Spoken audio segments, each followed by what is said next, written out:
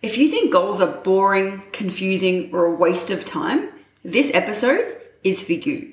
I genuinely believe that if you don't have something to work towards, you're not going to go very far. Inside this episode, I'm going to cover 3 obstacles I find women run into when setting goals and how you can make setting goals motivating, personal, and crystal clear. Let's find one that's perfect for you and gets you excited to unlock your next level. Let's go. Are you a gym baddie committed to leveling up in all areas through health and fitness? This podcast is for you. Hi, hello. My name is Danica. I'm an online coach, personal trainer, and your host of Fit Chit Chat. I help women just like you stop spinning your wheels with a no BS approach so you can reshape your body, feel your strongest yet, and create confidence that is authentic to you. Together, we'll delve into all the topics that matter. How to maximize your progress in the gym, make nutrition a no-brainer, and streamline the process to make achieving goals simple. You are guaranteed to leave feeling educated, entertained, and empowered to become your baddest damn self. Hi, hello, and welcome back to another episode of the Fit Chit Chat podcast. Today we are discussing all things goals, and I know what you're thinking, boring, overrated, I don't bother with goals, blah, blah, blah, blah, all right? But we're going to be delving into this because I have been chatting to women recently about goals and goal setting and really honing in on what it is and why they want it. And I find that women are running into 3 different things, okay? So we're going to go through these 3 things inside of this episode. I also put out a poll on my Instagram story around goals and what you're running into and questions you had. So we'll be covering some of those inside of this episode along the way. Now, the 3 things I found that was stopping women from setting firm, concrete goals is the first one being, I don't know what goals there are other than scale weight. Now, this might stem from a lot of women having very common dieting background. So it's like our goal was always to be a smaller version, lose weight, scale weight, go down, and understanding that there are other goals outside of scale weight. The second one is not knowing how to measure or quantify their goal. So maybe you do have an aesthetic goal and maybe it's not necessarily that you want to change your scale weight, but you want to look a little different. Maybe get a little bit more toned, a little bit more muscle mass, a little less body fat, something like that. And not knowing how to actually justify or personify or set an actual specific goal to work towards. It's like, I know I want to look a different way, but how do I know when I've achieved that? Like, what box do I tick to say yes or no and I'm there? And the third one being not knowing what is a realistic goal. Now, this often shows up in if we're striving for like a lift or a certain weight that we want to be able to lift. How do we know if what we're striving towards is too heavy or can you actually achieve that? This also comes up in like the rate of weight loss or scale weight. If we're chasing that, it's like, how do I know if that's a reasonable target to achieve? Can I lose 10 kilos in 2 weeks or am I being a little bit unrealistic with that goal? So they're the 3 things and let's jump straight into it. So the first one we're going to cover off is having goals other than scale weight goals. And I want to cover off the different types of goals and ideal outcomes that we can be working towards. When I say ideal outcome, that's like our overarching, what is the big thing that we want to achieve? So yes, there's obviously aesthetic or visual or physical changes that we might want to make. If you're not too hung up on the visual, the way your body looks or the scale weight, performance or strength-based goals is another really popular common goal to work towards. Or ideally, why not one of each? Why not have some strength and physical goals that you're chasing in pursuit of your visual aesthetic goal as well? The other thing I want to talk about is having short and long-term goals as well. And I think there's a lot to be said about having both of them as well. Sometimes when we fall into this short-term goal focus only, like, the common 8-week challenge kind of mentality, we can get into that all or nothing cycle. And that's when you find people set a short-term goal, achieve that, and then after that, nothing else happens. They go back to where they were because they've lost focus of those big overarching goals, those ideal outcomes that I was talking about before. Now, we'll give you some examples of performance or strength-based goals just because I think it's going to help you paint a picture of what that could look like for you. So if you're someone that loves strength training, maybe you're looking at reaching a certain lift. Maybe you want to squat 100 kilos or something like that. Maybe it's actually learning a new movement. Say you've been doing mostly machine-based things and you want to get into more barbell, dumbbell, free-weighted stuff. Maybe you want to learn how to do a conventional deadlift. Maybe that's something you're working towards at the moment. Maybe it is an event, and by that I mean a 5K charity fun run that you want to work towards, a little bit more cardiovascular conditioning type work so that you can run the 5Ks without feeling like you're going to die. To be honest, that's been one of my goals for a very long time, but I've never actually put anything in place. This is why goal setting is so important, to actually strive to work towards that. So I'm going to throw this in here. I have actually started the Couch to 5K app recently, so I am ticking off this goal slowly now. It's actually in place, but I digress. Another thing in terms of event could be having an amateur powerlifting comp event that you want to work towards, or maybe your friend has like a CrossFit kind of like fun day that you want to be involved in. So there's a couple of things you need to learn in pursuit of that. Maybe that's something that you want to work towards.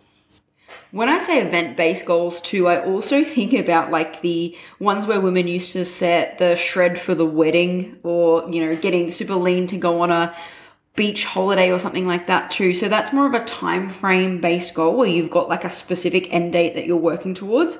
Obviously, that leaves up in the air what you're actually doing before that or leading up to that date and what you're actually working on. But I will talk a little bit later about setting behavioral type goals and maybe having a focus that you're doing leading up to that event date and having some structure that you're actually ticking off as your goal itself. But yeah, that's the types of goals that we can have set other than scale weight. And from what I've said, obviously you can understand that there's lots of different things.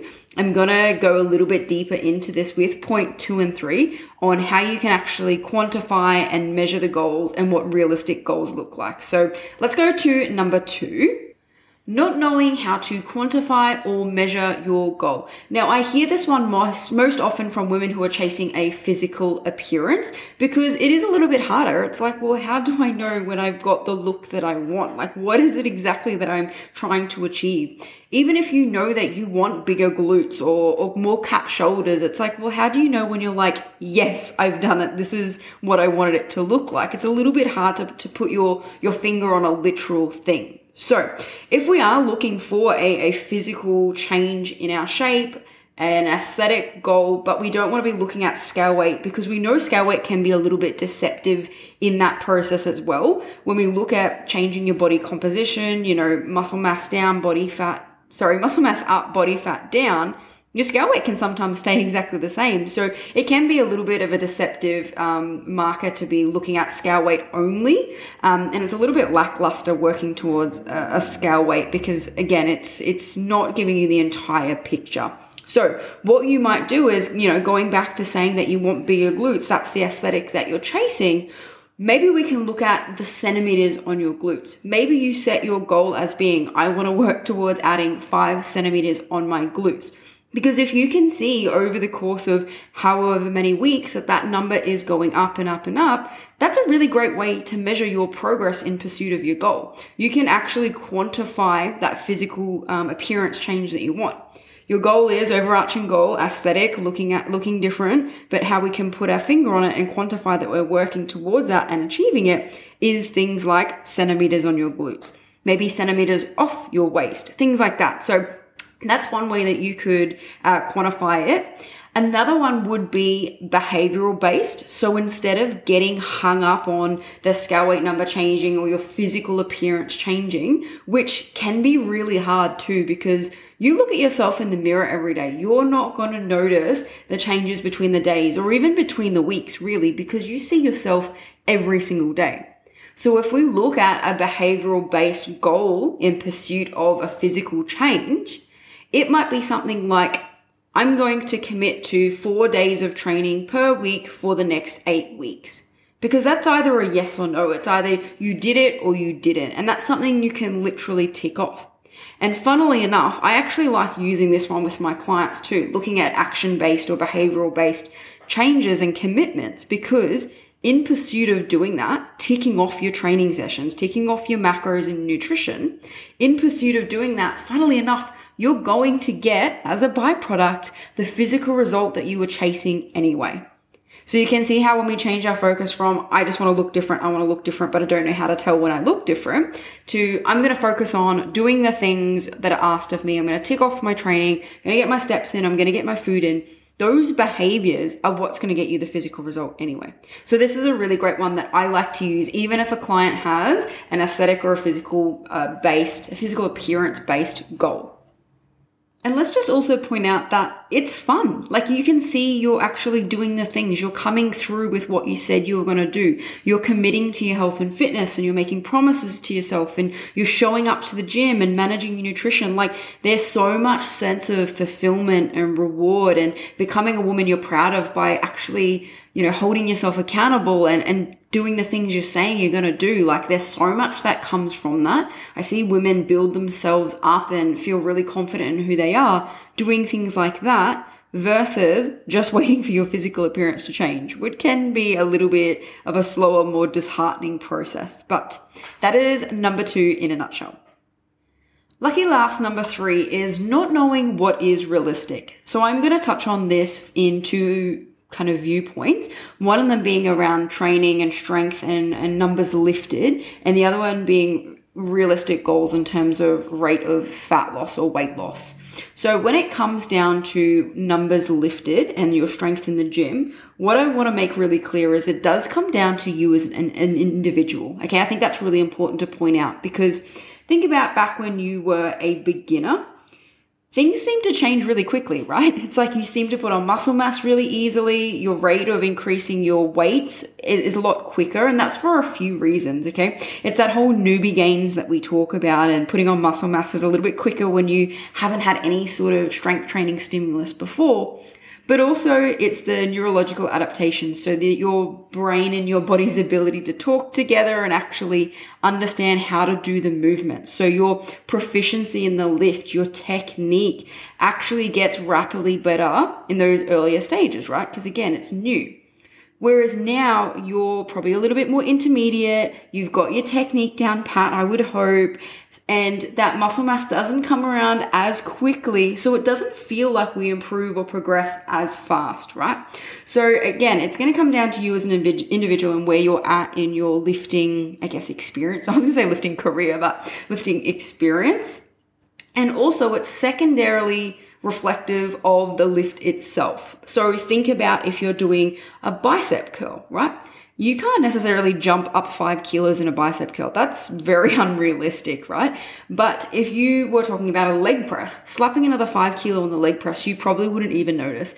To be fair, I do that with some of my PT clients. I distract them for a moment and put some extra weight on, and they have to second guess whether it's the same or different. But you get what I'm saying. It's going to come down to you as an individual, how committed to your goals are, how frequently you're training, your experience, etc. But also the lift itself, and setting a realistic target of how quickly you can increase based on the movement or the muscle itself. When we're looking at realistic goals in terms of weight loss or fat loss, there's a couple of things that we could say here. So we do generally go by saying 0.5 to 1% of your body weight is a reasonable rate of weight loss per week. So whatever that works out to be for you. Another one you've probably heard is 500 grams a week is a really great reference point for how much you could lose slowly and steadily over the weeks, because we obviously don't want it to be super drastic either, because drastic things don't very often hang around. So that's probably one, but when we look at 500 grams of a person, are you a 50 kilo female? Are you a 150 kilo female? That's a little bit of a variance. So we kind of look at the percentage more so than the exact grams. And it also depends on your deficit. If you're in a calorie deficit in order to achieve your fat loss result like you should be, it depends on how aggressive or drastic that deficit is as well. Because we could obviously go a little bit more extreme. We could be a little bit more slow and steady. It depends on you as an individual and the time frame you've got and your preference as well. So when you're setting up a deficit, you've got to take that into consideration.